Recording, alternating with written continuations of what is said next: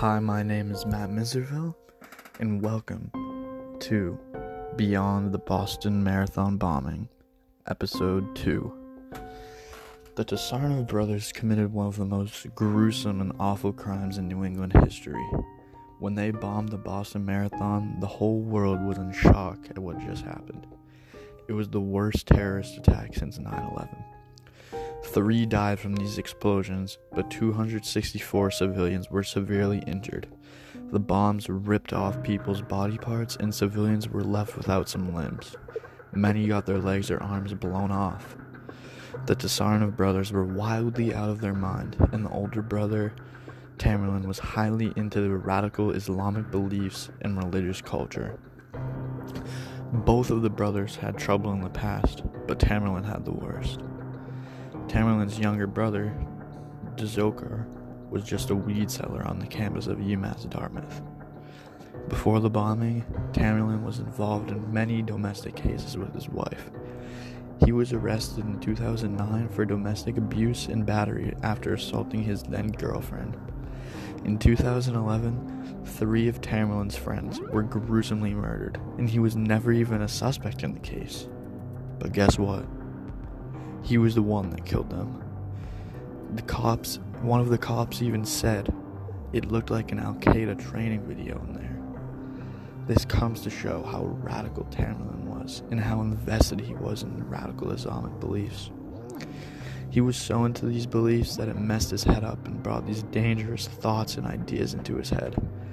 After he got into these beliefs, it was over. Nothing was stopping what they were going to do. Tamerlan was just trying to be a normal guy in Massachusetts and focus on boxing, but then he took the trip back to his homeland in Russia, and that's where he got involved in these radical beliefs. This is where he started this reign of terror. He went from wearing designer clothes to wearing Muslim robes everywhere. Tamerlan's brother was also into these beliefs, but not as open about it. Tamerlan was vividly on radical websites and posting videos, commenting on other radical Islamic beliefs.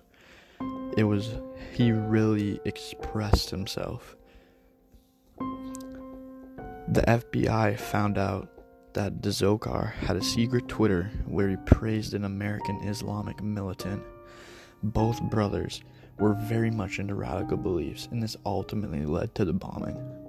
One of Dzhokhar's tweets even said, "They will spend their money and they will regret it, and then they will be defeated." This was directed towards the Boston Marathon bombers, the Boston Marathon runners, and it foreshadows what's to come. These brothers, if not captured, were planning to do much more damage than just the Boston bombing. They built these explosives, and on April 15th, 2013, they fulfilled their duties as radical Islamists and committed this horrendous crime.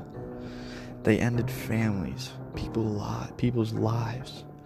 They made it so that some people were unable to walk afterwards because they just lost their legs. Tamerlan became this angry and radical all because he couldn't get citizenship. Can you believe that? He was willing to kill for it.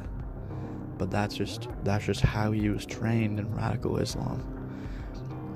This was the most brutal and awful terrorist attack since 9/11. More on the Boston bombing next episode. Thank you for listening.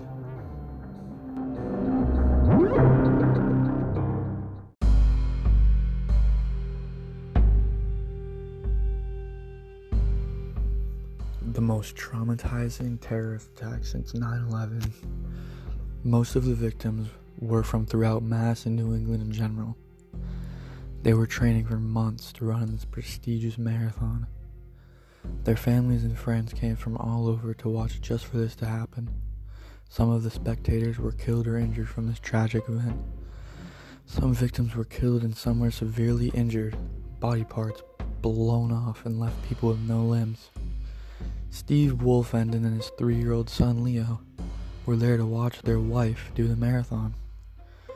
The first blast had hit, and then they were running away, but they unfortunately ran right into the second blast. Steve ended up losing his leg from the blast. Leo was conscious, but bleeding from the side of his head. Strangers from the marathon were helping everyone. Nobody knew anybody, but these strangers kept helping strangers. That was the beauty of it all. Steve said to these people, "Please get my son to safety." He had focused on getting his son the care and get him to safety, but the strangers wouldn't let him go. Someone said to Steve, "You're going to effing make it. You're going to effing make it." Boston Strong, the motto of it all. These innocent families had been torn apart due to this tragic event. Innocent children like Leo were hurt. Nobody had even known what had just gone down. Everything happened in an instant. There was a boom, and then chaos broke out. I actually remember the day that it had happened. I was 10 years old at the time, and I was hanging out with my dad watching TV. All of a sudden, he took the remote and turned it to the news station to see what had just occurred in Boston. I had no idea what had happened since I was so young. Some years later, I found out that my sister was at the Red Sox game, and so were my aunt and uncle. Crazy to think. It was a worldwide terror. Everyone was tuning on television to see what had just happened on Boylston Street.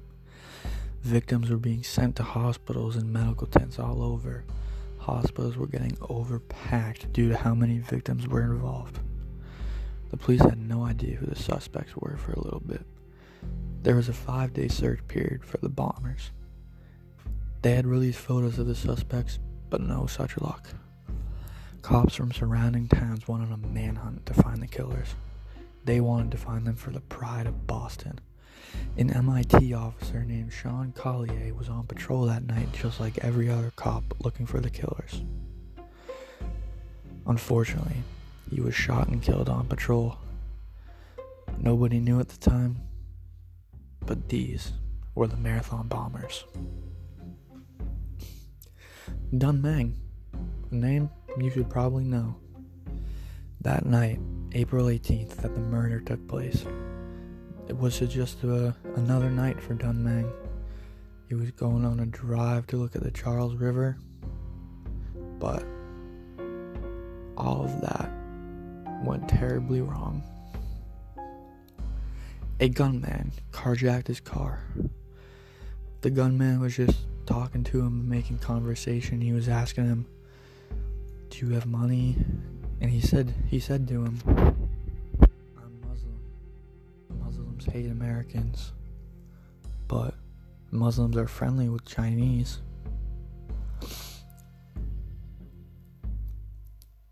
What was good about this situation, Dunmang was able to get out of the car and call the police. He had told the police that the men who had his car did the marathon explosion. The police ended up being able to find out the bombers were Tamerlan and Dzhokhar Tsarnaev. They were brothers, and they were Muslims and moved to Massachusetts from Russia with their family. They started off as being just normal immigrants trying to make it in Massachusetts, but a trip changed everything later on. Tamerlan actually started off as he was a pretty successful boxer in Massachusetts, and Dzhokhar was just a drug seller that went to UMass Dartmouth. Then they turned to radical Islamic beliefs and everything went dark. This was episode 1 of the Boston Bombing Podcast. Tune in for the next one. Thanks.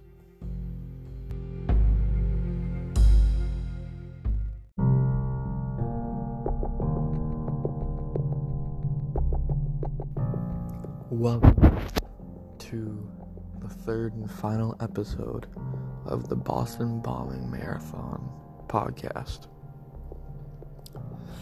They were able to find out the suspects were the Tsarnaev brothers, but the hard part was being able to find and bring them in. They chased them down to a street in Watertown and ended up in a gunfight with them. The older one, Tamerlan, was shot in the crossfire, and Tezoker ran him over trying to escape the crime scene. Tamerlan was later declared dead at the hospital. Tezoker was found in the backyard of the house in a boat, bleeding out. They were able to get him to a hospital, and he is currently alive. During questioning, he had said that he was just following his brother's rules and his brother's lead. They learned how to build the device from the online website of Al-Qaeda. He also said that their plan afterwards was to travel to New York City and bomb Times Square. We're lucky that was never able to happen due to the fact that Tamerlan died at the scene and Tezoker was severely hurt as well. On April 8th, 2015, Tezoker was convicted of 30 charges and was charged with death penalty. But in July of 2020, the sentence was vacated and is to be reheard by a new trial. Some evidence found near the blast sites included bits of metal, nails, ball bearings, black nylon pieces from a backpack, remains of an electronic circuit board and wiring. A pressure cooker lid was also found nearby, and both of the bombs were pressure cooker bombs made personally by the brothers. Tamerlan had actually purchased some of the fireworks from a store in New Hampshire. On April 19th, the FBI had gotten some of their computer equipment from their sister in New Jersey. Investigators believed that the bomb devices were triggered by remote controls from toy cars. A big piece of evidence in finding these brothers was the picture. Video and audio forensics played the big role in the investigation. 3 forensics facilities were working on the surveillance footage. With these forensic tactics, they were able to find out who the suspects were. After the bombing occurred, the Tsarnaev brothers were acting weird and different from others around the crime scene. They just walked away casually from the bombings, knowing they just murdered people. That was a big reason that they were able to find out who the suspects were, due to video and audio forensics. Without those forensics, it would have been very difficult to find them. This was the aftermath of one of the most tragic events in New England history and the worst terrorist attack since 9/11. Thank you for listening to my podcast. Matt Miserville, signing off.